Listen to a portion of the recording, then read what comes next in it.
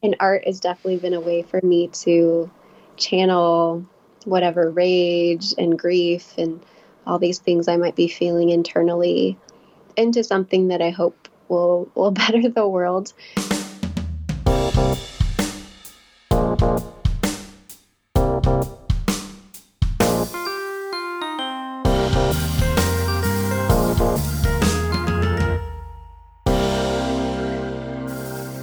Hello, print friends, and welcome. I'm your host, Miranda Metcalf. This is a bilingual podcast, so if you subscribe to us, you'll be getting episodes in English with me, as well as in Spanish with Ronaldo Gil Zambrano. Together, we speak to people from around the globe about their practice and passions in the fields of print media and multiples. Hello, Print Friend is brought to you by Speedball Art Products, who've been offering a diverse range of high-quality products to your practice since 1997. But we all know those products do not use themselves, and that's why Speedball works with a fantastic lineup of contemporary printmakers who make up the Speedball team of demo artists. Artists like Miles Calvert.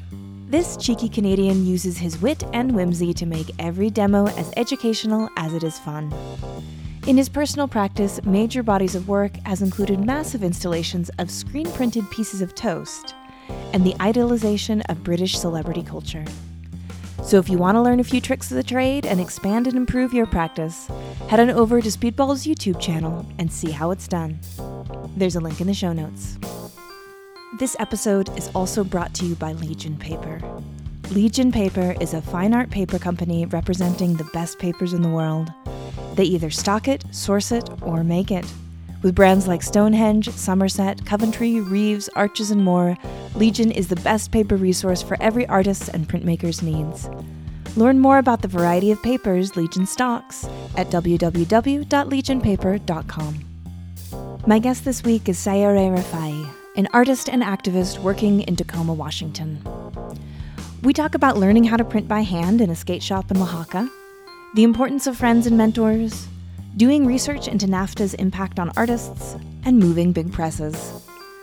So, without further ado, sit back, relax, and prepare to build community with Sayare Rafai. Hi Sayare, how are you doing? I'm good. How are you doing today, Miranda? I'm doing really good. Thank you for taking some time out of your day to chat with me. Likewise. Yeah.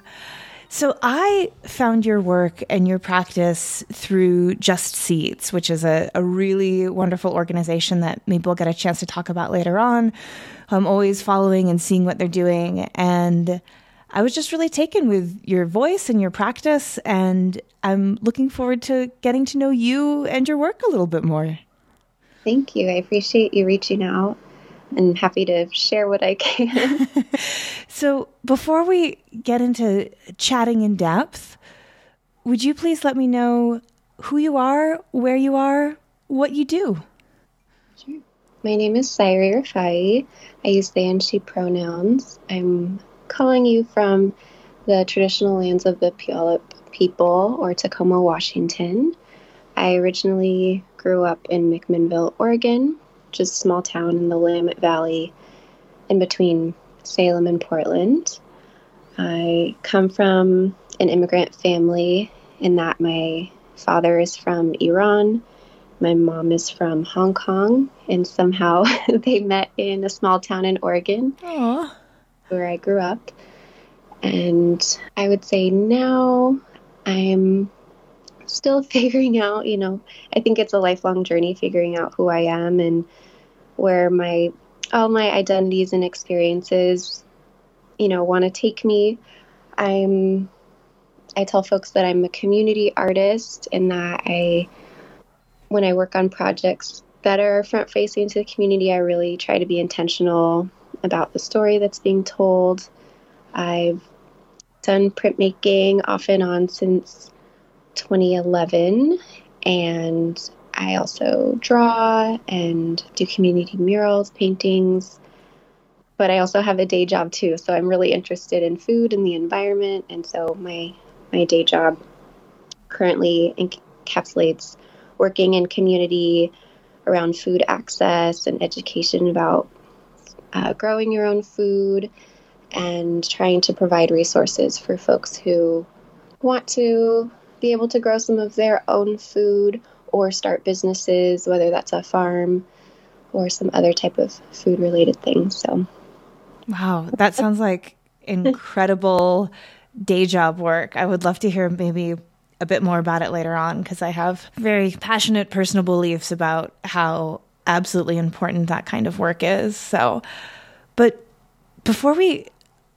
do that path, I'd love to hear a little bit more about the formative years for you. So what role did art play in your young life, growing up in a small town in Oregon? Did you feel an art community? Did you visit museums? Were you someone who was always drawing? What are those formative years of art like for you? Well, when I was the age that I was able to stand, I kind of call her my adopted grandma, or my white grandma. Mary Delaney gifted me a little easel for toddlers, and my mom said that I would stand there for hours while she was cooking or doing stuff around the house, and I would just be scribbling, drawing. And like, she remembers this time that I was sitting at the coffee table and I was scribbling something really intently, and she comes over and asks me, "Saire, what are you doing? And what are you drawing?" And I just like look up and kind of roll my eyes like almost like a teenager, like, "Mom, why are you bothering me?" And drawing has just been, and art has just been something that I've done my whole life. And I think, we're taught to be creative at a young age, and sometimes we lose that. And I feel grateful that I've been able to continue in some capacity. I think some other formative times in my life, during school, I'd be in art clubs, and we make these little murals for outside classrooms and painted in the classroom on walls. And then when I was ready to go to college, I got a little discouraged because I couldn't get into any art classes my first semester. But I was also interested in languages and the environment. So I ended up taking Chinese and Spanish my first semester. And I was like, maybe I'll do global studies. Maybe I'll be an anthropology major. And eventually I settled on environmental studies. My sophomore year of college, I had the opportunity to study for a semester in Oaxaca, Mexico. And that was more of a social justice focused semester where we were able to stay and study for a little bit in Chiapas as well, in one of the caracoles, or like intentional indigenous communities of the Zapatistas. We saw maquiladoras, like factories, and the impact of international trade agreements in Mexico and forced migration. It really opened my eyes to a lot of things, as well as so much street art and political art. I also made a friend there named Ashley. Ashley translates in Nahuatl to semilla in Spanish, or seed. And he's a friend who, his family owns a skate shop in downtown Oaxaca City. And so in the evenings, if I wasn't doing homework, I'd just pop by, say hi. And one day he was carving a woodblock, and I had never seen one before, or someone actually working on one. I was like, wow, that's so cool. It's like, yeah, I'm taking a class right now. I can teach you if you want. And I was like, wow, sure, I'd love to learn. So he's like, okay, go to the Frida Kahlo art store on the south side of the town or the city. Get these tools called gubias. And I was like, okay, I'll go. And he came, and then we met up again, and he brought a wood block for me to carve and taught me how to not hurt myself while I was carving. And that was my first print ever. And he taught me how to print by hand in the skate shop. And then when I came back to campus, I learned that the art department had a printmaking studio, and there were printmaking classes. And I was like, oh my gosh, I'm going to see if I can take as many classes as possible. And so the professor, Craig Cornwall, at the time, I sent him a message and was like, hey, I only have a couple years left. I don't have enough time to be a full arts major, but I really want to take printmaking. Here are like some examples of the prints I've made already. And he let me bypass the drawing prerequisite course. Oh, nice. Printmaking. And I just tried to fit in as many classes as I could before I graduated, along with my other requirements for my major. So that was definitely a pivotal moment. Also, after coming back from Oaxaca, my parents, who've been really, really supportive of just my creative journey, sent me photos of a Just Seeds show of kind of environmental justice focused prints that Thea Gar had put up at college in my hometown. So they sent me a bunch of pictures and were like, hey, this looks like a lot of the art you were taking pictures of and posting about in Oaxaca. And I was like, oh my gosh, there's people here who make this kind of. So that was my introduction to Just Seeds. And my parents graciously talked to Thea at the show and were like, hey, you need to meet my daughter. She likes to do art. And they connected me with Thea. And the next time that I was visiting home on a break, I set up the time to meet with her. I slept in on accident, but she was still graciously willing to me and gave me some homemade scones and just sat in like her beautiful family home. And we talked about printmaking and art. And then when I was taking printmaking classes, we would send each other test prints and wrote little messages on the back, sending snail mail. And now Thea, I consider as like a big sister to me. Just, able to talk to her about life stuff, about art stuff. And yeah, she's definitely been one of those people who I may not see as often as I'd like to, but it's always really encouraging. And we always learn something from each other when it's the right time for us to see each other. So I'm grateful for Ashley, for I consider them my first teachers in printmaking. Yeah. Oh, that's such a beautiful story of your introduction to printmaking and then how you were able to continue it once you were back in the States. I would be hard pressed to think of a more fitting place to get introduced to printmaking than Oaxaca. So that's really wonderful. Have you been able to travel back since and see Ashley, or kind of return as a person who's more involved in printmaking and activism and how they overlap since then?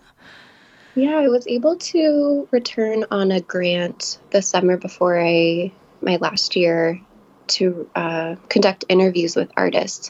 So I was able to meet a lot more printmakers. The subject of my research was more to see how NAFTA had impacted artists in Oaxaca. I ended up learning a lot more about the student movement in 2006 and the formation of various artist collectives, in part because of that movement building. So, and then I've had friends that have lived there or moved to Oaxaca as well. So I've been able to visit Ashley and some other friends there and meet more artists. So I'm grateful to have some of those connections and continue through social media, see what folks are up to, because he's not doing printmaking as much now. He's cooking and, running the skate shop, but also painting more murals with spray paint, things like that. I would love to hear what your findings were from that trip in terms of NAFTA's impact on artists. I think I mostly hear about, of course, its impacts on farming communities and agricultural side of things. But how did you find when you were there doing those interviews, how did that manifest for the lives of artists? A lot of them talked about the increase in imported goods, and also a lot of these collectives were formed because of sharing resources, right? Like having your own press is pretty expensive. Having a group of people to collaborate with is really important. And it was also a time where a lot of art was just going up in the streets. There was this impact of, because of the student movement too, in 2006, a lot of tourists were scared to go to Oaxaca, and so it's sales for artists as well. There is a reliance on tourism. So in different aspects, can see how that does impact artists, but I think at the same time, is like an opportunity to build community and build those relationships to create a lot of art in the streets. And we still see so much of that today, even as Oaxaca, I feel like, is becoming more gentrified and tourist centric. There still are several workshops where they are really focused on socio and political art. Mm-hmm. Yeah. Specifically. And in terms of your own story, I feel like we got this beautiful introduction and your story about how you found printmaking and how art was sort of always a part of you. What about your introduction to activism and being mindful of the big things in the world that are affecting people and the way in which art intersects with that? Was that something that was a part of young childhood? Was this something that came more in college for you? Well, this also came during that semester in Oaxaca when we were in Oventique, one of the Zapatista communities in Chiapas. One of my classmates asked our maestro, after we learned some of the history and just like all the things that indigenous communities have been impacted by, she asked, so what can we do to help your people? And all of us just kind of like cringed, like, oh my gosh, what would but he was really honest and said, actually, the U.S. has done enough. We don't need your help, but go back to your community and work on the problems there. And so a lot of us took that response to heart. And when we came back, not too long after was when the first hunger strikes at the detention center, immigrant detention center in Tacoma, happening. And for me, that's a personal place too. A few years prior, I had a family member who was detained there, and I really didn't know much about the facility. And so it was an opportunity for me to go with friends, and we listened to testimonies. We wrote our little cardboard signs. We didn't know what we were doing. I had a little cardboard sign that said, "Love has no borders." But that was my first introduction to activism in that way. And I kept going back to the space, even after I graduated and a lot of my friends moved away. That was something that I still wanted to figure out, with the tools that I have, or just through social media. I'd go and take pictures and share it on Facebook because I wanted people to know what was happening inside of this place. And I still try to contribute in some way, whether that's through art, making posts for a group locally that organizes to shut the place down, to stop deportations, making banners, things like that I feel like I can try to contribute amidst everything else going on, because it is personal. And I know so many folks too now who have been impacted by the system of incarceration because of a lack of papers. Mm-hmm. Yeah.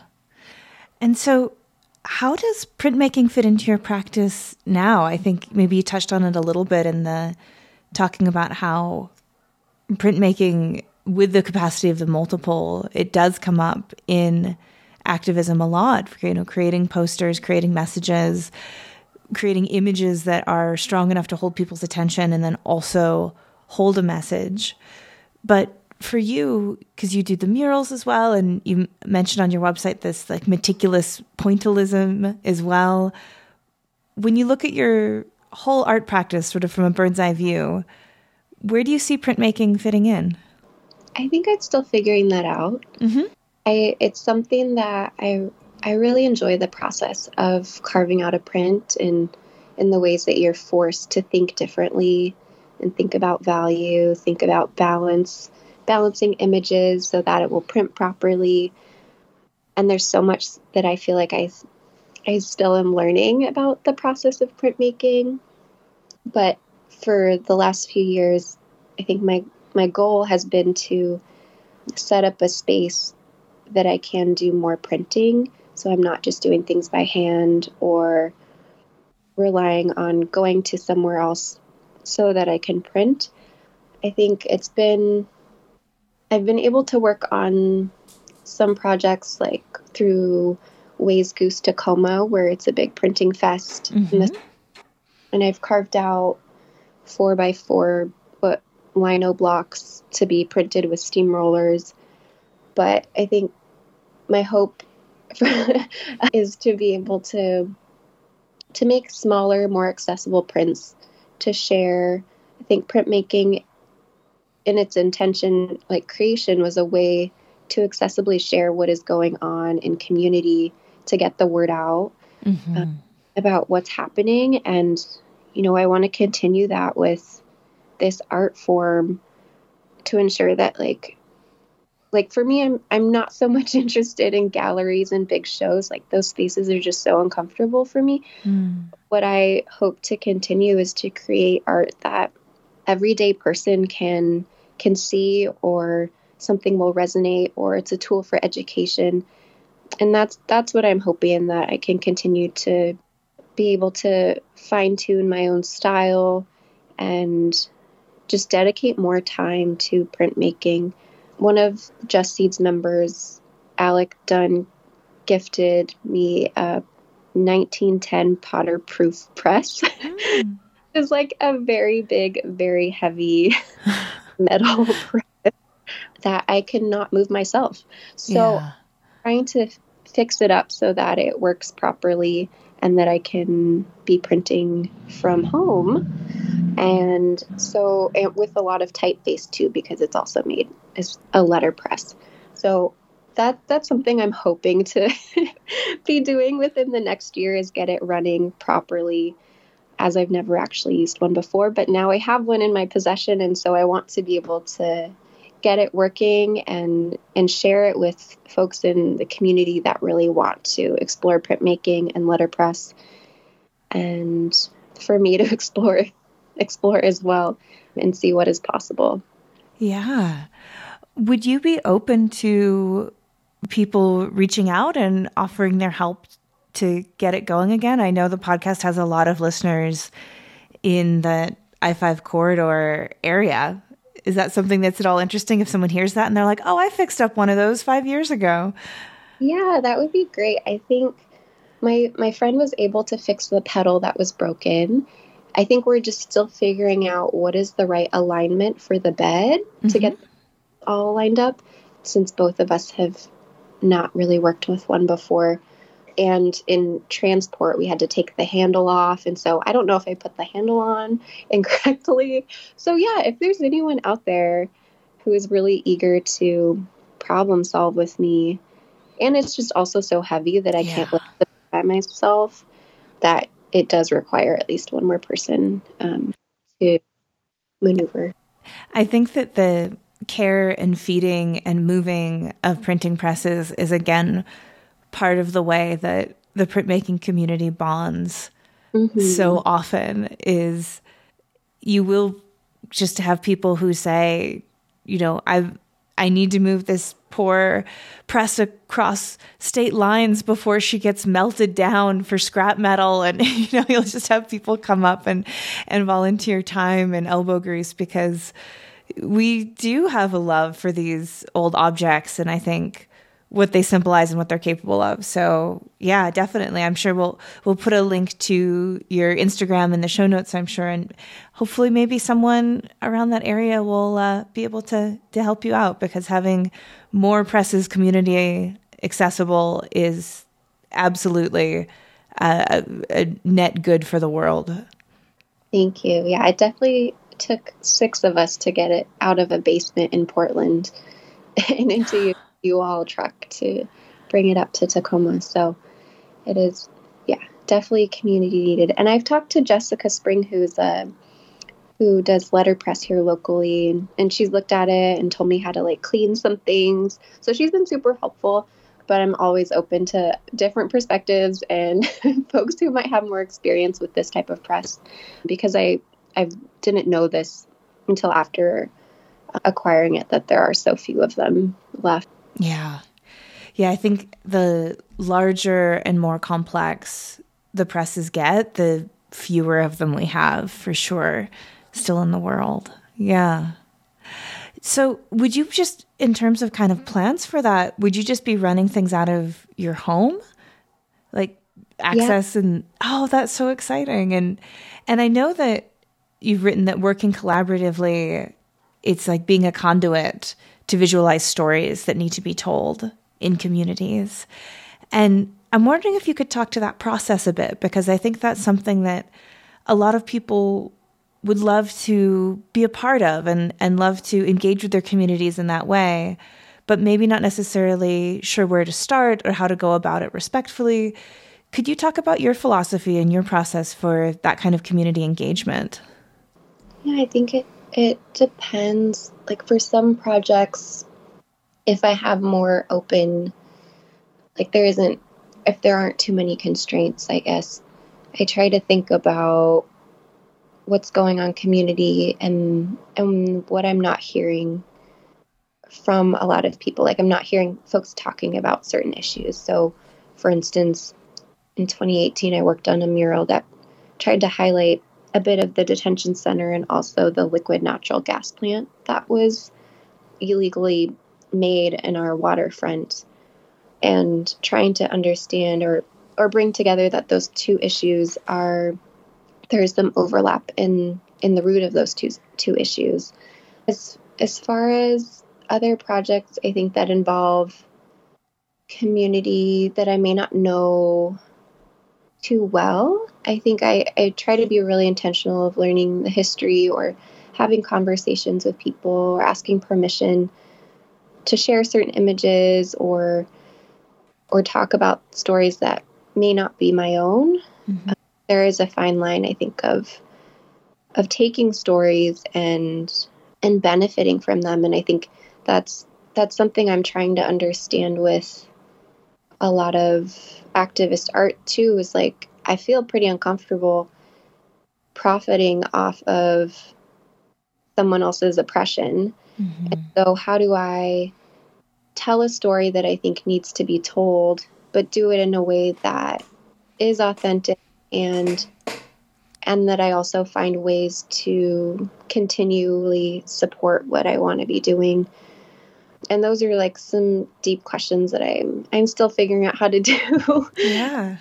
And seek guidance from now this network of artists that I know and other folks that I know that are making art in a similar way. Yeah, it's such a huge question, and I think one that doesn't get enough airtime, at least in my view, when it comes to work that is politically and socially engaged, is just as you spoke to, that space of lifting up a narrative or using your platform and your reach to shine light on a narrative. But then also the function of the art world is that you're going to be fundamentally benefiting from it in some way, if not directly monetarily, but then at least through some sort of content production that you've made that then goes into your portfolio. And, mm-hmm. Is that necessarily always negative? Is it morally complex? I'm sure it varies greatly from person to person, narrative to narrative, issue to issue. And it's a space that it feels like it's so important to walk into mindfully, because there's such a long history of outsider activists coming into places and just scooping up benefits and leaving nothing behind. Yeah. Mm-hmm. And so when you talked about the community of artists you have who are asking these questions, were you sort of speaking about Just Seeds? Yeah. Yeah, really talking about Just Seeds. And there's other artists in the area too, muralists, painters, printmakers too, that I kind of talk to and get encouragement from when I don't feel confidence in myself that I'm doing the right things. Yeah. For people who aren't familiar with Just Seeds, how would you describe them, and how long have you been involved with them? Well, Just Seeds is its 15th year, 15th anniversary this year. I describe it as a transnational artist cooperative. So there are artists located in what we call Canada, the United States, and Mexico, who are making art, to push movement building and global solidarity around a lot of issues. So for me, I see it as this network of artists who are trying to do some good in the world and shine light about a lot of issues that communities are facing, but also make some inspirational art for these times that get really tough. So I was inducted into Just Seeds in 2020. Same with Andrea Narno, who was also interviewed on your podcast. That was the first time in a while that Just Seeds has brought in new members. And so we kind of all dived right in, and then pandemic has happened. So I haven't been able to meet in person. I think within the last year, I met Andrea for the first time in person and a few other members of Just Seeds. So we're slowly meeting each other outside of Zoom boxes. And I'm really looking forward and hoping for further collaboration with a lot of artists outside of digital, maybe poster making, things like that we've been able to do during this time. But I'm excited for what possibilities are in store as we're able to be around each other in person more. Yeah, I'm excited for that very much as well. And I know with Just Seeds, there's a lot of people who use print media, but it's not just a printmaking organization, correct?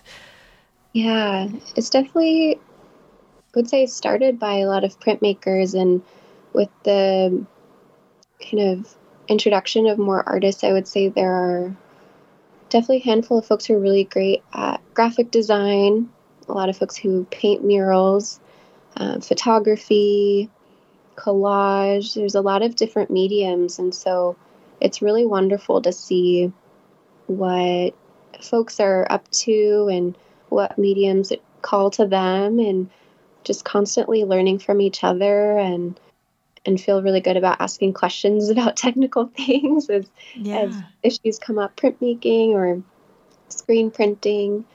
And folks are just doing really cool things in their own communities too. And so, yeah, it's been beautiful to continue to learn, but also humanize all these people who I've looked up to for so long. Yeah. We're all going through life stuff too, and we're human, and we're just trying to make rad art and share it with the world and inspire movements to continue their momentum. Yeah, absolutely. And that's such a powerful space, I feel like, as you're speaking of that community and it being a place to ask questions and a place to work through issues. And then, of course, the art making on top of it. It's a very cool thing. Yeah. Have you found, in terms of the way art and art making intersects with community building in this sort of, we're not post-pandemic, but we're in a weird nether region, I feel like, of a pandemic sort of purgatory where it's around and it's still affecting people greatly, but it's sort of slipped from the everyday consciousness for some people. The art and community building in this new space where it is hard to gather people, you spoke of being able to start to see people in person. How have you seen it change? And do you have any advice for people who are wanting to get back engaged with it, but do it in ways that still ensure safety and respect? I mean, art is definitely this universal language and something that I think we create with our spirit, our soul, and put so much of our energy into. And something over the last few years, I think in part because of social media, there is this pressure to continually produce content, and art has become content. And I would encourage folks who maybe want to take up their art practice again, or try it out, or make it their full-time thing, that they have permission to take the time that they need to explore and try, and figure out what works for them. I'm certainly an example of that I'm interested in a lot of different things, and I'm still figuring out, what I want to be doing or how I want to be doing things. And that's okay. That's the journey, and that's the fun part of this. Mm-hmm. And I think being able to ask those questions of other folks who are trying to do the same thing, right? Art can be such a lonely practice. Yeah. And being able to lean on community members for advice, or just seeing, how folks are doing their own practice.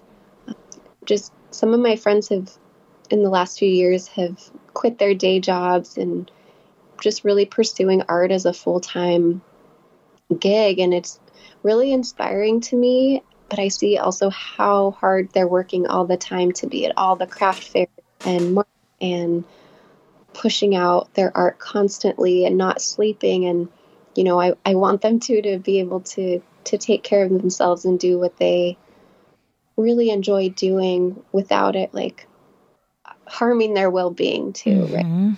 It is this balance.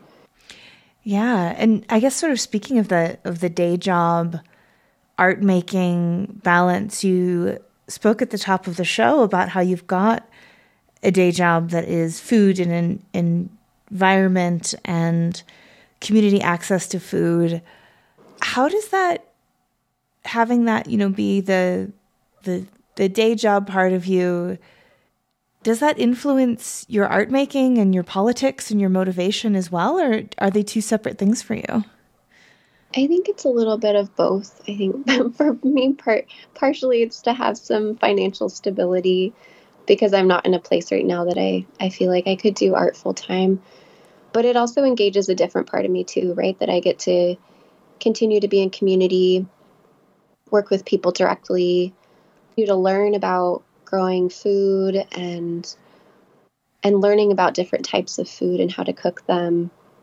So it intrigues a different part of me, but I think may show up in different aspects of the art that I do as well.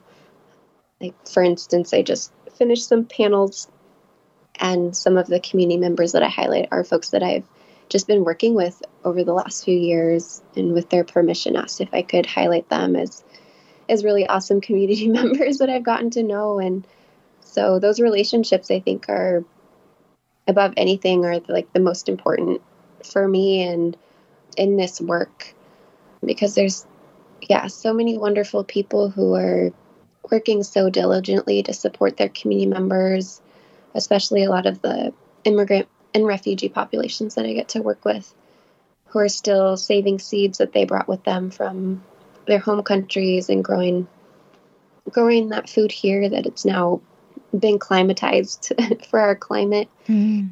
They may come from more warmer tropical climates.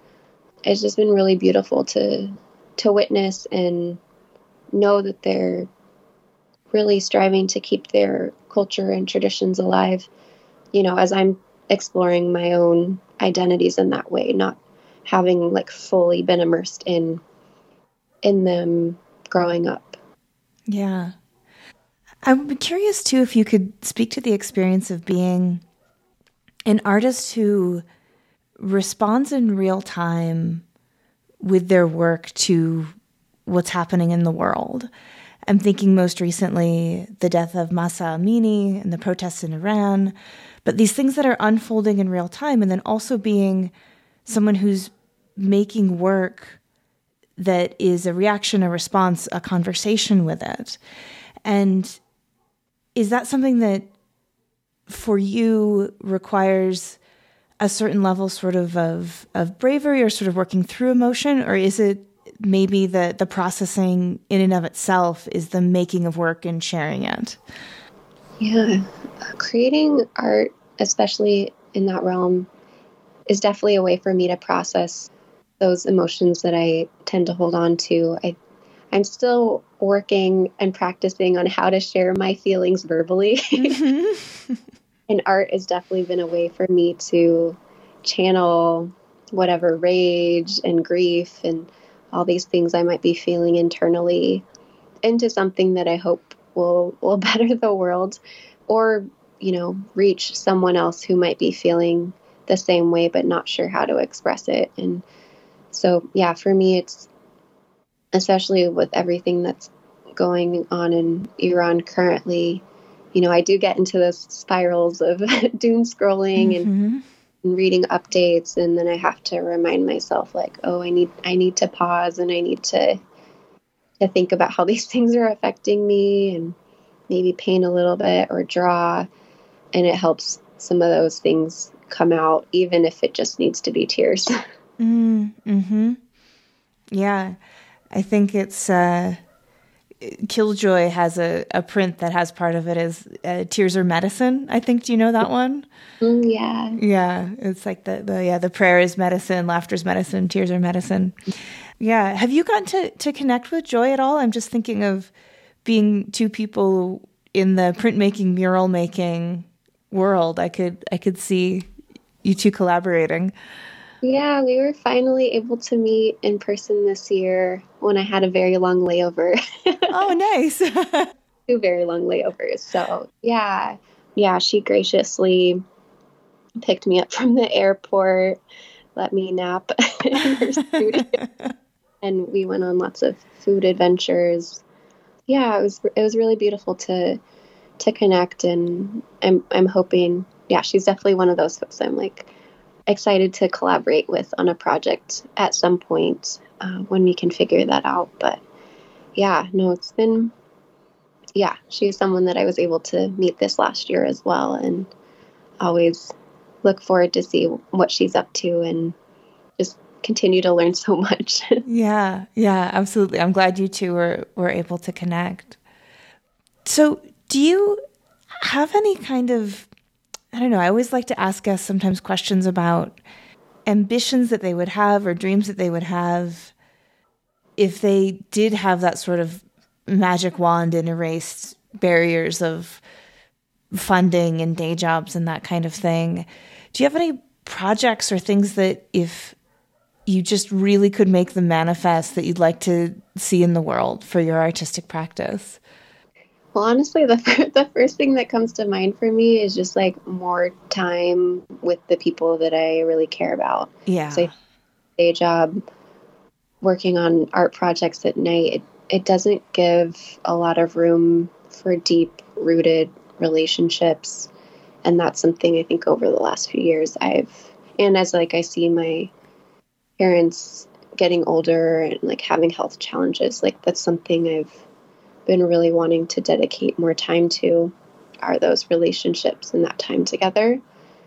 And that being said, I think with art, I do want to pursue more collaborative projects because that desire for community is so strong.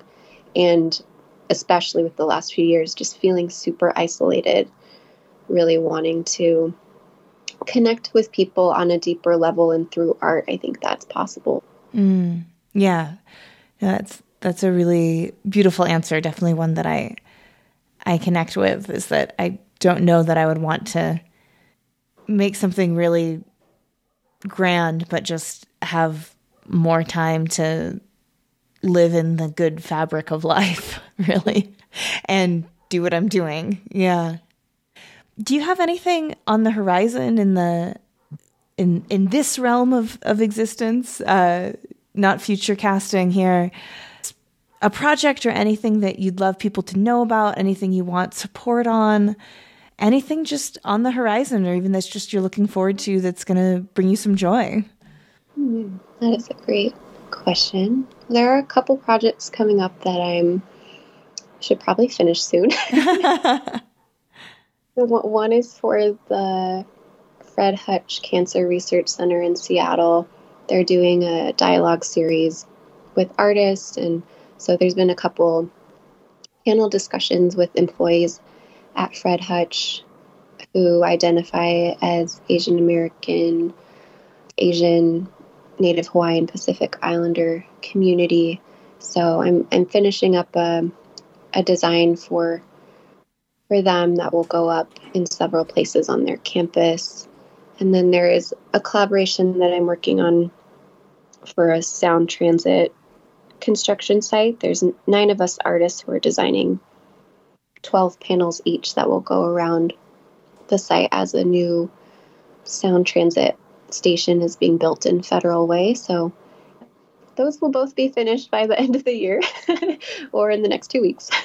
and then, my big hope is to get this press up and running so that in this next year I can maybe move a little bit more slower and carve some blocks and print them. So that's what I'm looking forward to in the art realm. Yeah. Oh, that sounds really good. And where can people see these Fred Hutch talks? Are they being broadcast for the public?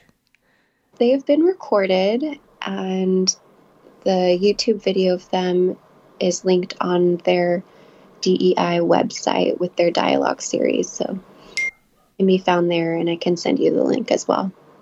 Great. Yeah, we can definitely put that in the show notes.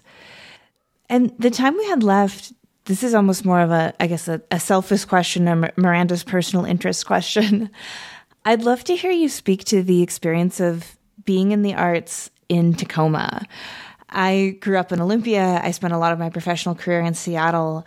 And I know that whole part of the world has changed dramatically, the way many parts of the world have in the last 20 years. But I've always had such a soft spot in my heart for Tacoma and its slogan, the city of destiny, which is always so fittingly dramatic. But I've gotten the impression that as Seattle has become less accessible in terms of housing specifically, that more people and more creative people have been moving to Tacoma and creating more art community there. So I don't know if that's true or not, or what your experience has been, but I'd love to hear your thoughts of just being a person who's making in that city. Yeah, I also contribute to this too, not having grown up in Tacoma, right? But there is a really amazing art community here, whether that be printmakers and, folks who are doing letterpress and bookmaking, a lot of writers. There's the Glass Museum. So, with Dave Chihuly and kind of a really amazing network of glassblowing artists. There are a fair amount of muralists, and we kind of see this range of folks who grew up doing graffiti and then doing more public art and varying styles of murals and paintings, and a lot of ceramic artists. And it's just been, I think, a really supportive community of creative people who are just, trying to make their things, and it's been really beautiful to see. And Tacoma is changing too, right? Yeah, like you said, people are getting outpriced in Seattle and moving down this way, and folks in Tacoma are getting outpriced of where they're living and being pushed farther south. So the landscape is changing, and I think the type of art that we might see at markets is changing a little bit too.